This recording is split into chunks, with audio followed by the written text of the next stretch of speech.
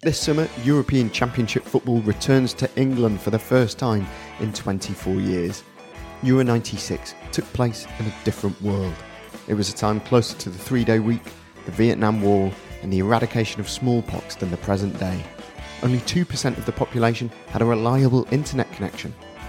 English football had welcomed the start of the Premier League only 4 years earlier, but had endured embarrassment at Euro 92 and absence from USA 94. Despite that, the tournament captured the national imagination and came to sum up a moment in both our footballing and cultural history. That's why the new issue of 442 magazine is a Euro 96 special, and today we'll be talking about the whole damn thing. I'm Connor Pope, and I'm joined by Gary Parkinson, who wrote this month's cover feature, 442 editor James Andrew, and writer Chris Flanagan.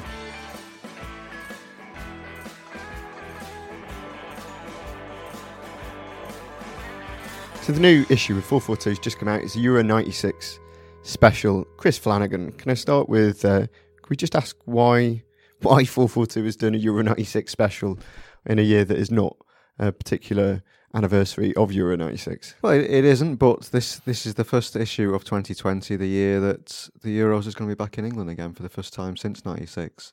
And I think there's, excitement about that and the prospects of England. It's nice to look back at that tournament in 96 when it was at home, and I think for myself, and I'm sure an awful lot of people, there's just still such affection for that tournament. Obviously, England did very well until the semi-finals, anyway, as we'll get to later on.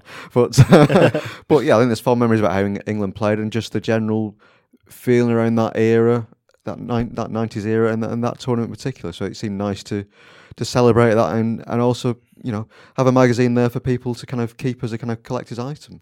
James Andrew, this is your first issue as 442 editor. Is there an element of this that is about, it was the early years of 442 as a magazine, and actually that sense of excitement, I think, possibly helped the mag grow in its early years? That kind of like play into the idea of this at all?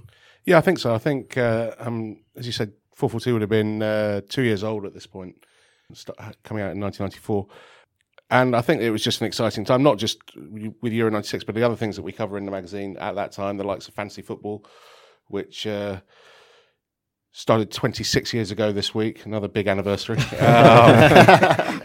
And, the commentary rivalry of the likes of John Motson and Barry Davis, which, because there was less football on TV, it was a sort of bigger thing, who was getting the big matches at tournaments or on Match of the Day. Now, I think you'd probably struggle to name, other than Martin Tyler, too many other commentators at, Sky or BT. Yeah, no, absolutely. But it was a big thing back then. So I think that, just remembering all that is sort of interesting. And also it was the first time, since 1966, that we'd had a tournament over in this country. Yeah. And it meant that, stars from across Europe came and some of them stayed, revealed in the magazine. Yeah, it does feel like a completely different era of football, doesn't it? I mean, obviously it is, but it does feel almost unimaginably different, like in terms of how much was on television, in terms of seeing these stars come to this country that you would never kind of expect to. It feels completely separate to how we feel about football today. Yeah, I think if you look at somebody like Boborski, for example, if he was playing today, everybody would know absolutely everything about him because of the amount of television.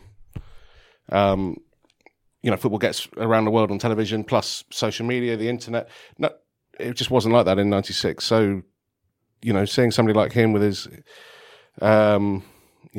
his long hair and scoring goals like that, he and other players as well. I mean, Davor Suker was another star of the tournament. They just weren't known as much. You had to read. You'd have to be reading magazines like 442 to even have a chance of knowing who these people were. Gary, you wrote the main feature in this issue. It's called Summer of Love, which apparently is how we're referencing the mid-90s now. How did you go about writing it? How much of it was purely from your own memories of watching football in the mid-90s? I remembered a lot of it, but I am a trained journalist and I researched a lot of it as well. A lot of it came together. I was aware that there was becoming a slightly revisionist idea of Euro 96 as being a wholly brilliant tournament, one in which England were impeccable from start to finish, and one in which it was always sunshine. And, things do get reduced a little over time. You do get a reductionist view of history. I didn't exactly want to go in two-footed on Euro 96, but it was a bit of both. And one of the examples is people have had the idea that England played a back three all the way through the tournament. They didn't. They played a number of different systems, and that in itself was revolutionary. But it's a bit like Italia 90. Everybody thinks that England played with a back three almost all the way through. They didn't. They played and then reverted. So history is often more nuanced and a lot more interesting than a tweet length idea makes out. Yeah, because even for someone of my age who really barely remembers Euro 96 happening, I think the games were on, but I don't have any proper memories of it. And there is this idea of it, of just a 2012 Olympic style celebration that carried on all summer. But there was an element to that. There was an element. I'm not denying that happened. And I was 22 by this point. I was a grand old man, and I spent many happy hours in the pub watching the game. And there was some good football to see. It's an interesting hinge in history, Euro 96, because it's slightly later than the 92-93 hinge when we got the Premier League and the Champions League coming in, and Sky and all the rest of that, and a media revolution. More people had been subscribing to satellite TV. More players were coming over to reduce this isolationism that English football had. Coming off the back of the Heysel ban as well. I know that was slightly earlier, but the Premier League was starting to really assert itself, both financially and, more importantly for the fans, on the pitch. It was starting to change, and Terry Venables was something of an avatar of that, with a much more continental, interesting level of football, type of football, than particularly had been happening under Graham Taylor.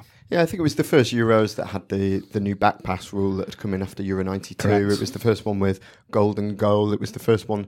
First one with 3 points for a win. Yeah, the first 3 points for a win. First one expanded to 16 teams after the fall of the Soviet Union. So in a lot of ways, it did feel like internationally a very different kind of tournament. But you mentioned Terry Venables there. I kind of want to ask you all about Terry Venables, because I want to get an idea of how he was perceived as a manager coming into the England job.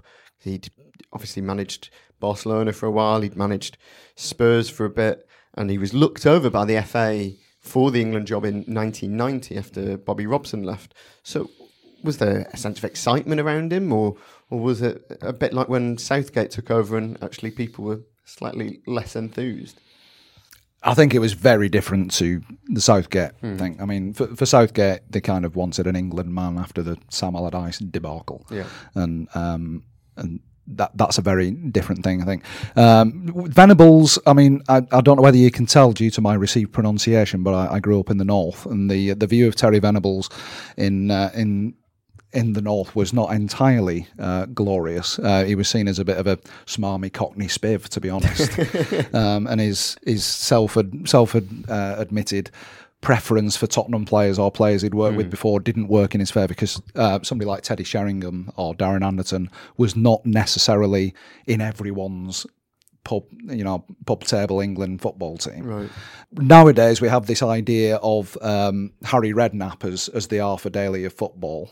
Terry Venables was like the Arthur Daly of football and business. He did have several businesses which were under investigation. Now, that's safe. You don't have to check that with the lawyers. He was going through the courts. Or should I say that he was involved in several court cases around his business, let's say, around his various businesses and Scribes West and all that. And he was a very geezerish. He had a very geezerish image, which wasn't entirely fair, because he was far cleverer than that. He was far more tactically astute than that image would suggest. He had, been over to Barcelona. He was deeply ashamed, as a proud Englishman, he was deeply ashamed of how reduced English football had become under Graham Taylor to really terrible 4-4-2 table football. Not that there's anything wrong with 4-4-2, the magazine, obviously. Straightforward 4-4-2 formation, table football, knock it up to the big lad, can we not knock it, hit Les kind of stuff. Yeah. It had become a joke around Europe, if it wasn't already. There'd been signs under Bobby Robson that England could play differently. Those had gone way out of the window under Graham Taylor. I think that was the big thing in Venables' favour, is that he wasn't Graham Taylor, basically. I think people were people around the country were Taylor was so unpopular with people around the country for how things had gone in missing out of the World Cup that basically anyone who had any sort of track record, which obviously Venables did have a track record, I think people were willing to give him a chance and say, well, let's give this a go and see how it goes. I mean, I guess the one interesting thing is for 2 years there was no real way of judging Venables because there were no competitive matches from 93 to 96, not one competitive match. Yeah. Because they didn't have to qualify, obviously. Yeah. So it was only once you got to that Switzerland game at the start of Euro 96, you'd actually really start judging Terry Venables as England manager. And that Switzerland game was seen as a bit of a damp squib, wasn't it? It was a draw. It sounded like a bit of a drab game. Is there a sense that maybe this slightly put the dampeners on and everyone thought, here we go again, after missing 94, after doing so badly in 92? Well, I think as well, because that was obviously the first game since the dentist chair incident. There'd been a huge furore about that in the media. And as soon as that Switzerland game happened and they didn't win, everyone said, well, your preparations were terrible. Yeah. This is why. And it was starting to look not good at that point, that this could be a tournament that goes horribly wrong for England. Thankfully, it turned after that. I agree with a lot of what you're saying there, Chris. But I think it's important to say there wasn't the kind of Twitter mob mentality that there is nowadays. Yes, people at the bar in the pub might be going, England are a bit rubbish. England are always a bit rubbish. But it wasn't, right, let's get rid of, it wasn't throw everything out. Everything is terrible as it seems to be. I'm sounding like a terrible old duffer when I say that. But, one loss and everything's rubbish. There was a kind of, at least we tried to play football. I think the criticism was more from the press, wasn't it, after that game? The press will always turn things to black and white. Literally, in the olden days. I mean, we did have colour presses by then. I'm not that old. But, it was the narrative, the hashtag narrative of England, what had become they're all boozy, they can't be trusted, this isn't going to work. No real idea what to do next, except probably drop Gascoigne. Was the idea. Attendances at Wembley in the run-up had been incredibly low. Chris, obviously, as you mentioned, there weren't competitive games, these were only friendlies, but I would have expected to see more excitement ahead of a big tournament in England. You've got to bear in mind, a run of friendly after friendly after friendly gets a bit boring for fans, I think, as well. And also you've got to factor in that Wembley, we're talking the old Wembley, and the old Wembley was not very nice. By that stage, it was starting to fall down, basically. So unless you go into a big occasion, that wasn't a nice stadium to go and visit on a Wednesday night for a friendly against someone, a meaningless match. Yeah. So I can kind of understand it for that. I mean, certainly, over that period, attendances weren't what they are now at the new Wembley. No, it wasn't an entertainment event going to watch a football match. It was something you went to because you felt you had to, and you didn't feel you had to go to a friendly game. That's it. I haven't got the figures in front of me, but I don't think even your own World Cup qualifiers were particularly well attended. They very rarely sold out from memory. Yeah. So it's not like England had an enormous match-going fan base because, as Chris says, Wembley was a trial. It wasn't a pleasure. And people complain now about getting there and the transport and. I think the games in the run up were a few of them were around 20,000 at Wembley, which is an astonishingly low number. But I seem to remember Gary Lineker saying that he played in front of similar sized crowds for England, obviously back in the 1980s. We go on to the squad. We talked a little bit about the tactics, but were there any surprise inclusions in the squad? Was there anyone that perhaps was a surprise exclusion from the squad? I mean, particularly strikers around that time. England had a fantastic quality up front, and you couldn't fit them all in the squad. Yeah, Andy Cole seems to have been out of favour, for instance. He was the coming man. Yeah. Stan Collymore as well, I think around that time probably would have had a shout to get in the squad. Yeah, Ian Wright never went to a tournament. Yeah. I don't know what his form, I can't quite remember what his form was like going into 96, but he was a sort of form striker of that sort of early 90s period. I mean, he'd probably gone to 94 had we qualified. I mean, one thing I'd say about the squad is, I was looking at it this morning, you've got three players there who had played or were playing in Italy at the time. I think Platt had just come back, Ince was still out there, and Gazza had just come back, he was at Rangers. And that was the best league in Europe at the time, I think, wasn't it, in those early 90s? Other than that, I mean, Neville, had been in for about a year, but he was still young. He came in, and Rob Jones got injured, I think, and then never returned. There was a substantial rejuvenation of the squad. Right. I mean, so I didn't remember this, but I did the research for it. And I've got it written down here. Only 9 of the 22 had more than 10 caps pre-tournament. Yeah. Whereas for Bobby Robson's Euro 88 squad, that was 17 out of 20. Yeah, You know, that's but fascinating, I yeah. mean, that's obviously it's not the same squad, but whereas Bobby Robson trusted his old generals and had some good players to call on, but you know, I mean, I suppose the example would be Peter Shilton. I think he's still diving for some of them penalties in Turin because he was in his 40s, and I know what it's like as a man in his 40s. It's not easy to get down for penalties. It's not easy to get down from the table at some point. But yeah, he had a definite aim in mind, and to be honest, some of Graham Taylor's squad did need a bit of a turfing out. You know, there was a lot of bathwater to go out and not much baby. There was, you know, a squad in which Carlton Palmer is a fixture cannot be a good squad. I think you look at the U96 squad though, and quite a lot of those players either were leaders at the time or became leaders in their career. I mean, you look at the team, you've got people like Adams, Pearce, Shearer, Neville, Ince, Southgate. You know, all strong characters and leaders there. That I think, you know, sometimes England teams in the past have lacked that. We certainly can't say it about that Euro 96 team. They certainly had plenty of character and plenty of leaders, and you could probably see that from how they played in that tournament. And because we're looking back from the end of the tournament as well, from the end of the careers, we now probably think of Steve McManaman and Darren Anderton as quite old players, but they were very young at the time. Yeah. I think they were about 21, 22. They hadn't any tournament experience, but they were the legs and lungs of the team, really. Particularly McManaman was often tasked with getting beat. Why did I say tasked? I hate tasked as a verb. Sorry for that, listeners. He was often asked to get past the front two and be the runner, and that's how one of the goals came against Holland, as I recall, was him just legging it, basically. On Holland, who were the favourites going into the tournament? Obviously, they had a great team. Germany went on to win it. France won the World Cup 2 years later. Yeah, well, it's interesting that because Holland had actually finished second behind the Czech Republic in their group and had needed a playoff against Ireland at Anfield to qualify. Despite that, Holland were the bookies' favourites, and actually Czech Republic, who had finished above them in the group, were 16th out of 16 in the bookies, which is a bit weird, but that's how it was at the time. Do you think maybe that's down to if Ajax had got to the Champions League final in the 2 years previous, and that felt like the core of the squad? Yeah, The Dutch probably had the best squad, right, but it wasn't very harmonious. No, the Netherlands. Are you kidding?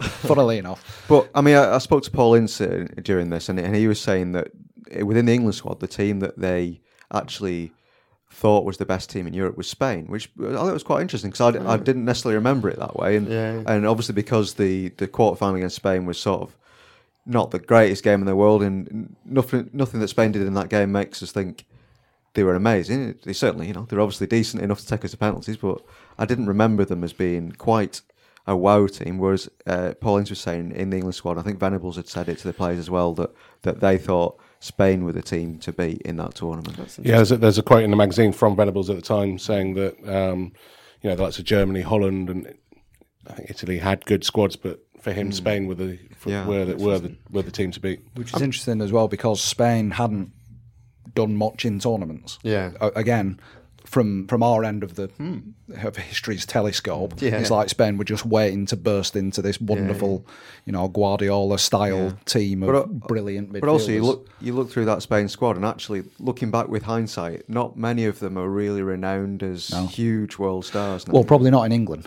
No, that's true. But you know, it's different because Spain won tournaments but you go through that Spain squad of 08, you know, etc., and almost all of those, even at, you know, Champions League level, have done amazing things. Whereas, you know, some of them have been involved with Barcelona winning the European Cup, but beyond that, maybe not huge names as are remembered now. Anyway, What about Italy? Because Serie A was obviously enormous in the 90s. Looking at their squad, that looks, just looking at the pictures of them celebrating goals to see those players playing together, they look fantastic. Yes, well, I mean, obviously they'd come into this tournament on the back of reaching the World Cup final. So in theory, going off the previous tournament, they should have been the favourites. The one thing significant absence was Baggio. Baggio was not at Euro 96. I think there'd been issues between Sacchi and Baggio before that tournament, partly over Baggio's fitness, and he'd taken a decision not to take him to the tournament. They still had people like Zola, Casiraghi and people like that, and some very good players. But the actual talisman who got them to the World Cup final in '94 wasn't there anymore. And I think in the end, from what Casiraghi said in this magazine, they basically assumed they beat the Czech Republic in their second game, rested 5 or 6 players, lost to the Czech Republic. Then the last game was against Germany. They didn't win that game.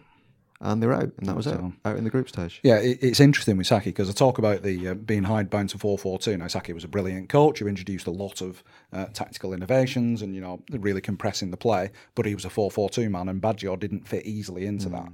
And Saki didn't want to, you get the impression that Saki didn't want to sacrifice too much of his teamwork, which he was about.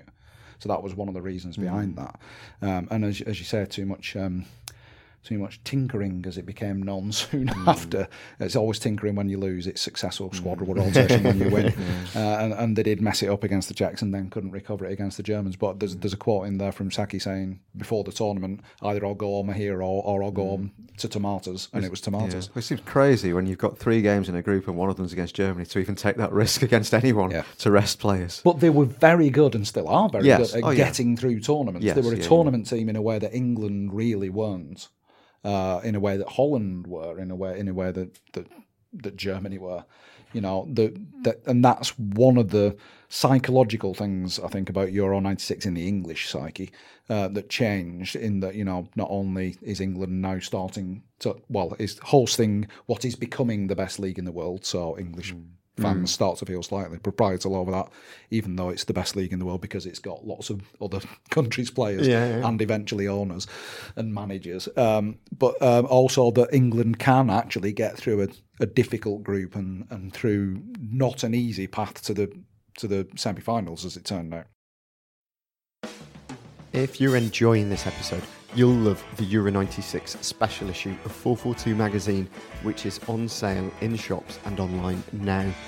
In it, we've got a long read on the tournament, a diary of every single match day, reports on all the England games, interviews with players including Paul Ince, Teddy Sheringham, Darren Anderton and Karol Poborski, profiles of Paul Gascoigne and Gareth Southgate, and the full story behind Baddiel and Skinner's fantasy football.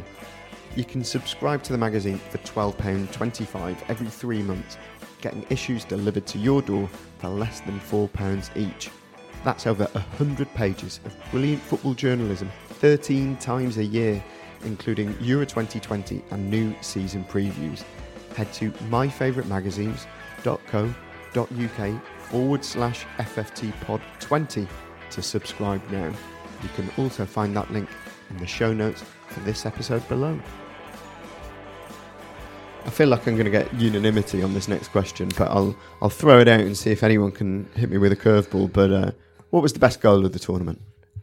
Most people will probably say Poborski. Yeah. I'm going to say Davor Šuker. Davor Šuker, fantastic. Thank you for providing a surprising goal. What was Davor Šuker's goal?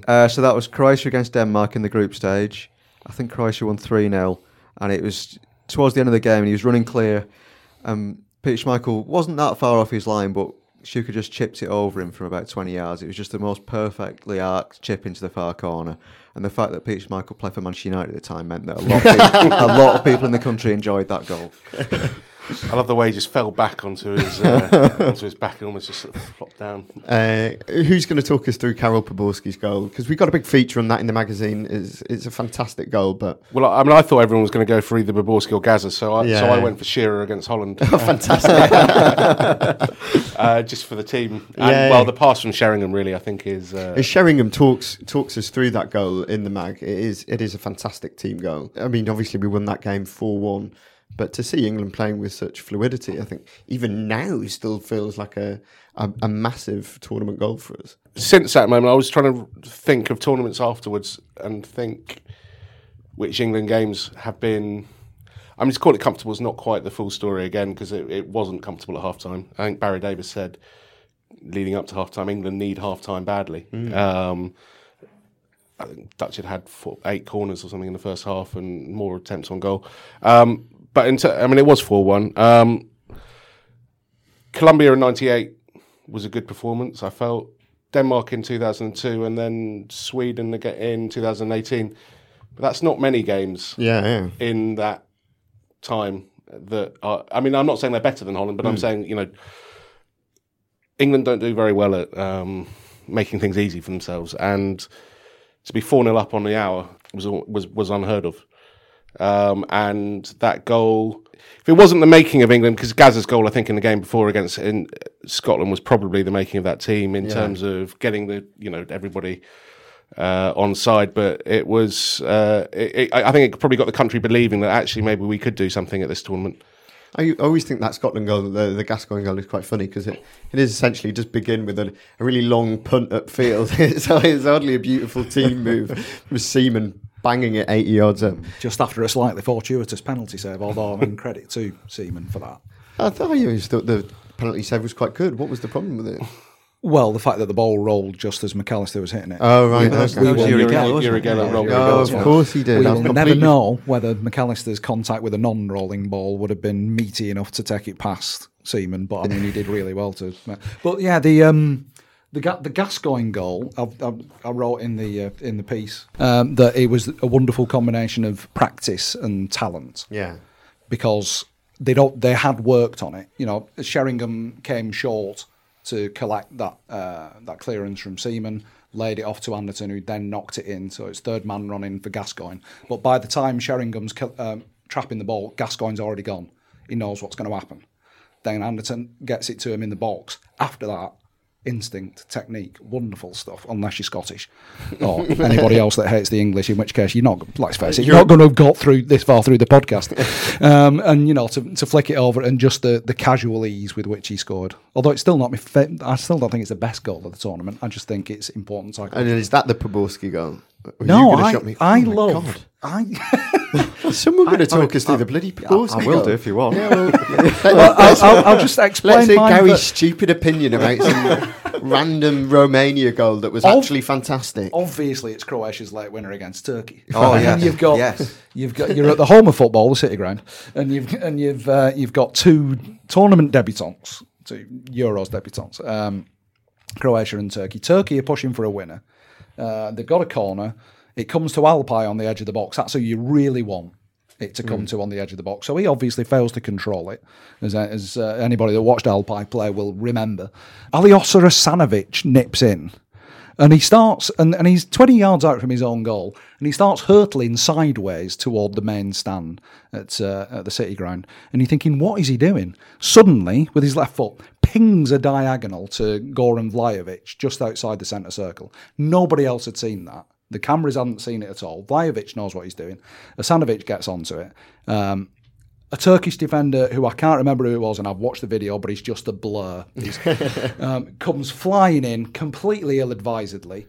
Vlahovic just megs him and runs on. One touch is at the edge of the box. Another he drops his shoulder, puts Rostu Rekber on his backside, goes past him and just tucks it in from the edge. And it's about 13 seconds, I think, from Alpay having it in the D to Vlahovic having it in the net at the other end, and it's just a wonderful counter-attacking goal, but technically and also a bit of defensive stupidity. You need that in a goal, I think. I did love that goal. I mean, I always admired Goran Vlahovic for years after that, even though I can't remember a single other thing he did in his career.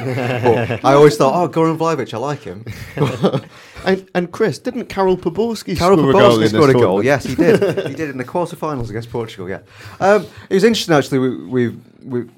He's done a big interview in this magazine, and actually, I mean, the goal was a very. I mean, I'd never seen a goal like that before, which I think was why it captured the imagination of everyone. That it wasn't a chip, it wasn't a lob, it was sort of a weird sort of scoop sort of goal, which people just didn't do. Yeah.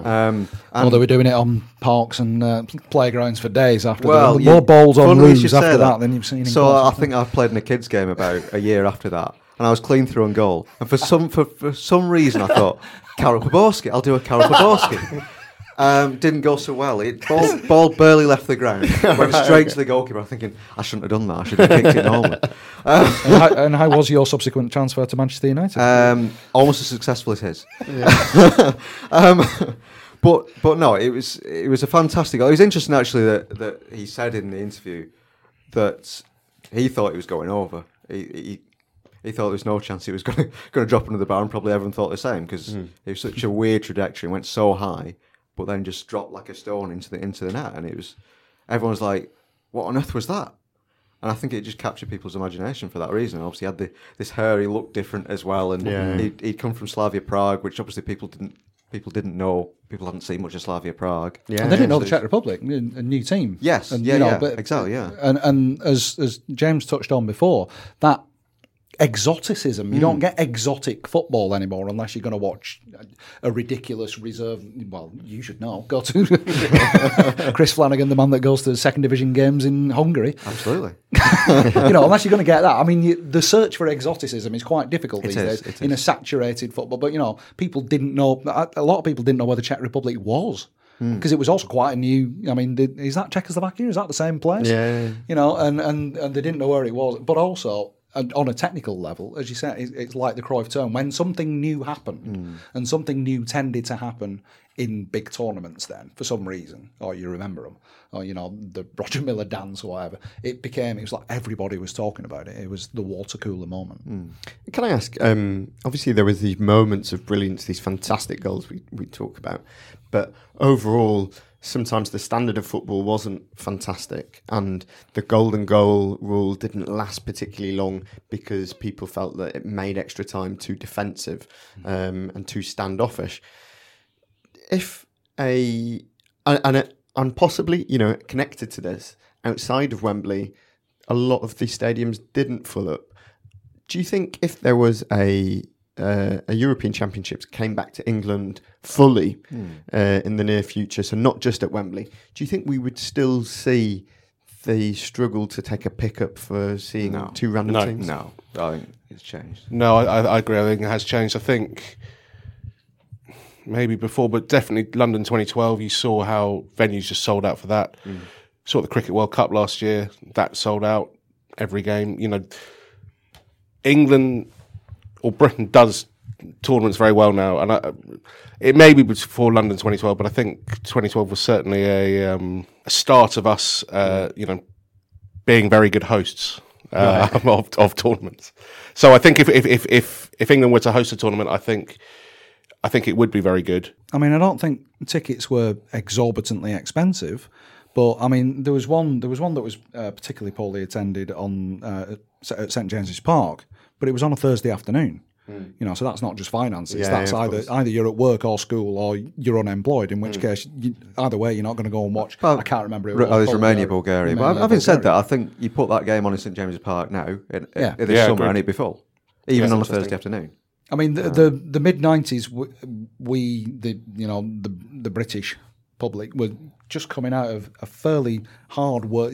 It wasn't a recession technically by economic standards, by very close economic definitions, but there had been some straightening of times. John Major did not have a very successful Premiership from '92 to '97, '91 to '97, I think it was. It was. Times were quite hard. I don't want to play the Hovis music, but people weren't spending enough money, obviously, on Romania, Bulgaria, or whatever it was. There was a lot of interest in the tournament, but not necessarily a lot of interest in paying to go and watch it. There'd be a lot more now. This is Paige, the co-host of Giggly Squad, and I want to tell you about a company that I've been loving, Olive & June. Olive & June gives you everything that you need for a salon-quality manicure in one box. And if you break it down, it really comes out to $2 a manicure, which is absolutely insane. It's also so easy to get salon-worthy nails at home with Olive & June. The difference between how your nails used to look when you did them yourself and now with the Mani system is a complete game changer. The best thing about Olive & June, too, is it's a quick dry. Dries in about 1 minute, lasts for 5 days, and full coverage in up to 1 to 2 coats. Visit oliveandjune.com/perfectmani20 for 20% off your first system. That's oliveandjune.com/perfectmani20 for 20% off your first system.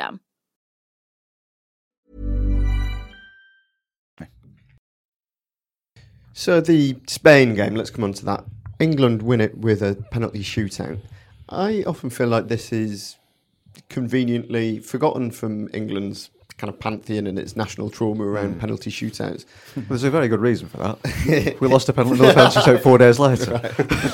But is that just why? Is it just that it doesn't really fit the pattern, and then we lost to the Germans? I mean, yeah, sadly the more important game was 4 days later, and that's the one we remember.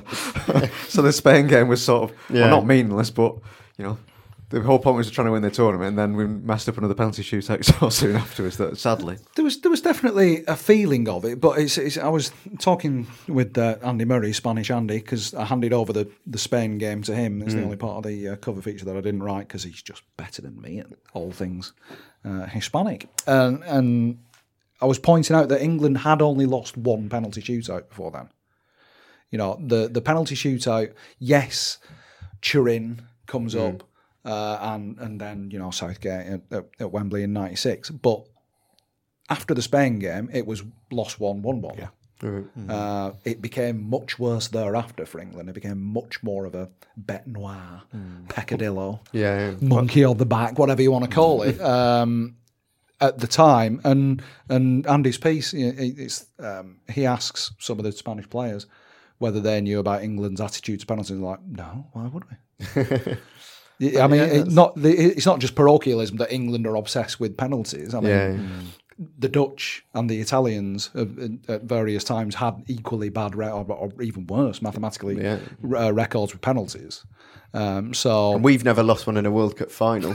Well, exactly. You know, but as one of the Spanish players says in Andy's piece that Andy spoke to, they didn't victimise the players that missed or had a penalty saved. I'm always careful to say those things. ERO at the bar, and somebody had a penalty saved. Nadal. Miguel Angel Nadal. Thank you. So, England again, and I think again it's the press. Obviously, the tabloid press, darling, not 442 magazine, has a habit of singling out victims and blame-storming, basically, as it became known later. On the topic of the press, James, we've got some fantastic quotes from Piers Morgan in the magazine. Ahead of the Germany game, the Mirror ran a front page that said, Achtung, surrender, for you, the Euros is over, Fritz, or something like that. Piers Morgan, who I'm sure people are too familiar with, was editor of the Daily Mirror at the time. What does he say about that front page now? Well, I mean, the headline on our piece, we got it wrong. I'm not sure. I'm not sure he would say that about anything that he says at the moment on Good Morning Britain or on Twitter. But it does seem in this piece. I mean, Chris spoke to him for this. That, and bear in mind, there was no social media, so you know, backlash was people writing letters or phoning, you know, newspaper hotlines, or you know, that you couldn't go and vent your anger in 140 characters or 200, whatever it is now.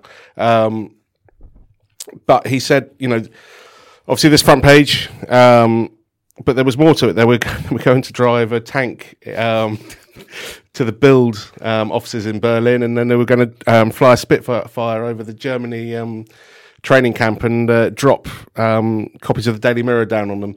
I mean, we're giggling, but it's that kind of like embarrassed laughter where it's like, how did this ever become a... Yeah, I mean, basically he said, I mean, they were going to do that on the day after this controversial front page. And then the reaction was so bad to that front page that basically the Spitfire was on the runway, ready to go with the newspapers over the German training ground, and they had to say, "My God!" So people must on the runway. People must have sent in these letters first class as well. Well, I mean, there wasn't a rolling 24-hour news cycle. You know, James mentions that, but also, I mean, we now see the headlines. I mean, you used to be able to do that if you were stood outside newsagents at 11 o'clock at night in London. You know, you could see the newspapers at King's Cross Station. But, you know, now all the newspapers' front covers for the next day are tweeted. They're on News 24 and things like that. You know what the next day's agenda is going to be before you go to bed, unless you go to bed really early. So what does he think about getting it wrong? What does he say about that? Well, I mean, it was interesting because I met him at events, and I wondered, first of all, when I said that I wanted to speak about Euro 96, he might think, oh, I don't want to go over that. And then when I introduced the subject, I thought, well, knowing what Piers Morgan's like on Twitter, he'll still be like, in some way, he'll still say, well, it was justifiable or something. But no, he was very. He held his hands up straight away and said, "Look, I got it wrong. I can't defend what we did." Yeah. He kind of basically. I mean, he did say that at that time, it wasn't just the Mirror that a lot of the tabloids had that sort of jingoistic attitude. I mean, I was young then, so I can't remember the exact ins and outs of. I mean, there's probably some truth in that. I can't. Exactly what that climate was like, but yeah, he did say that was a general attitude around all the tabloids, and that obviously that was probably the turning point of the end of that. Basically, when people reacted badly to that front page, both them and all the other tabloids said, "Okay, so that's a wake-up call now. We've got to stop doing that. People don't want that anymore." Yeah, they still do it to an extent. There's a fantastic dissimulating quote from Stuart Higgins, who was the editor of The Sun by now, saying, "Oh, we're nationalistic, but we're not jingoistic," or the other way around. I can't remember what fine division he's making there. But I mean, Higgins had replaced Kelvin Mackenzie, who was Morgan's mentor, because Morgan started at The Sun. And horrific as it was, and I completely disagree with everything he did, and pretty much everything he's done since. In terms of Kelvin Mackenzie, current Bun style stunt, it's very well thought out. I mean, that's not to say that it's in any way acceptable, but this was. He would probably call it God's or journalism, or give it some kind of glorification that way. It was and you have to remember that Morgan had gone to the Mirror because the Mirror was struggling. So the Mirror was trying to out-Sun the Sun as the Sun stepped back because Kelvin, nobody's going to follow Kelvin Mackenzie and be madder than Kelvin Mackenzie. I mean, I don't know what, working in a place where the person in charge is completely insane, you're not going to out-insane that person. You have to change it.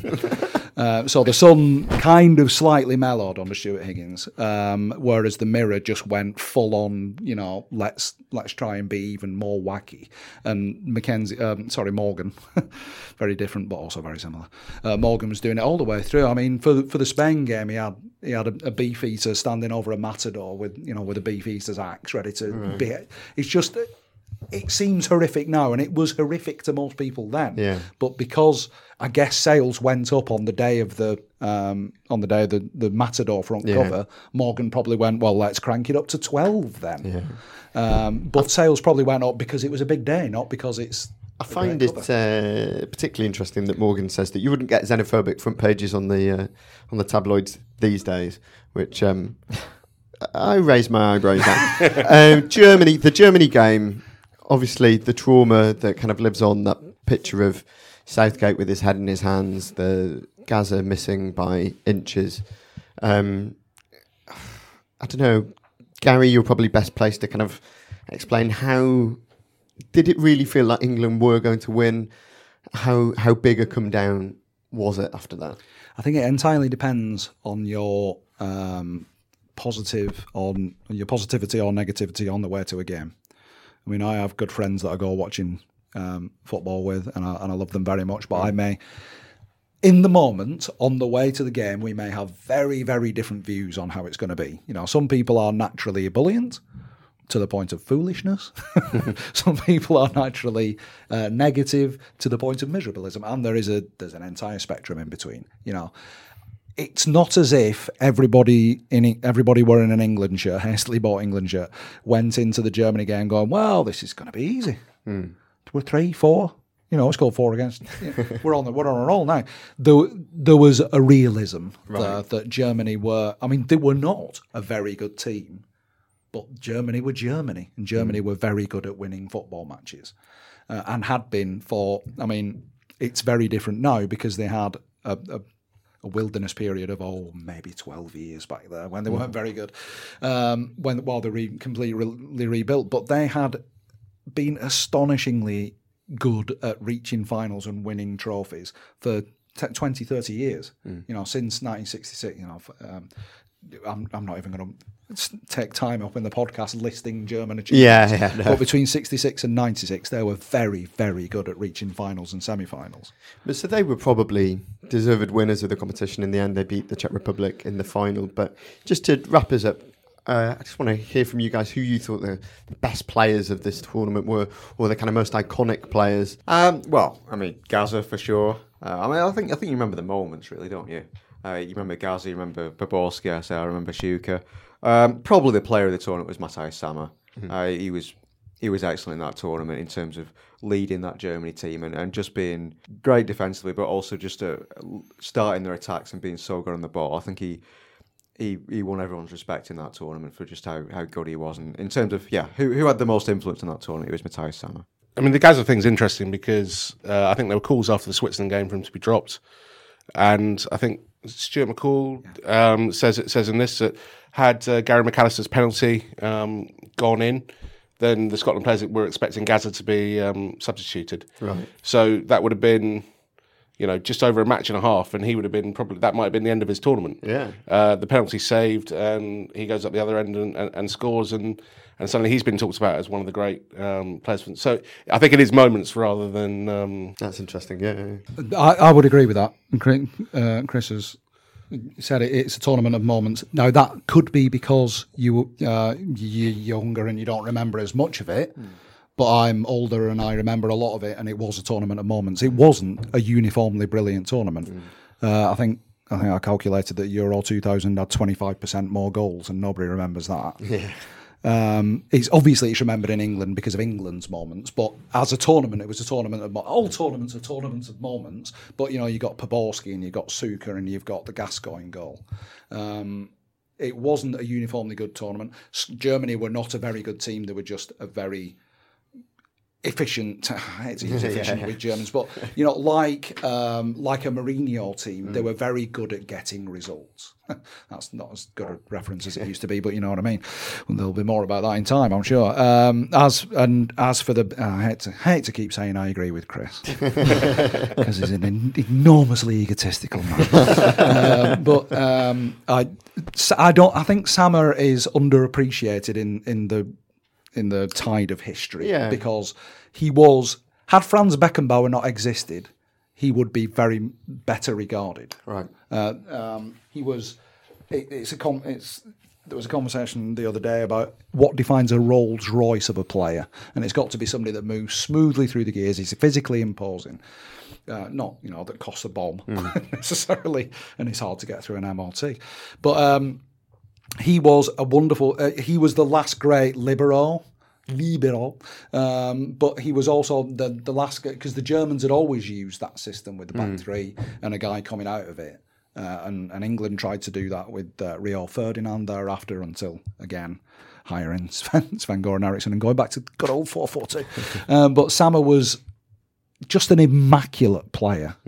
He just seemed to move on casters and be everywhere and just smoothly moving around and setting up attacks, and he was a pleasure to watch, and I think he's been unfairly kind of ignored. I think there's only him and Cannavaro have won the Ballon d'Or as defenders in a very long time, or for a very long time, but they were the only ones to win it.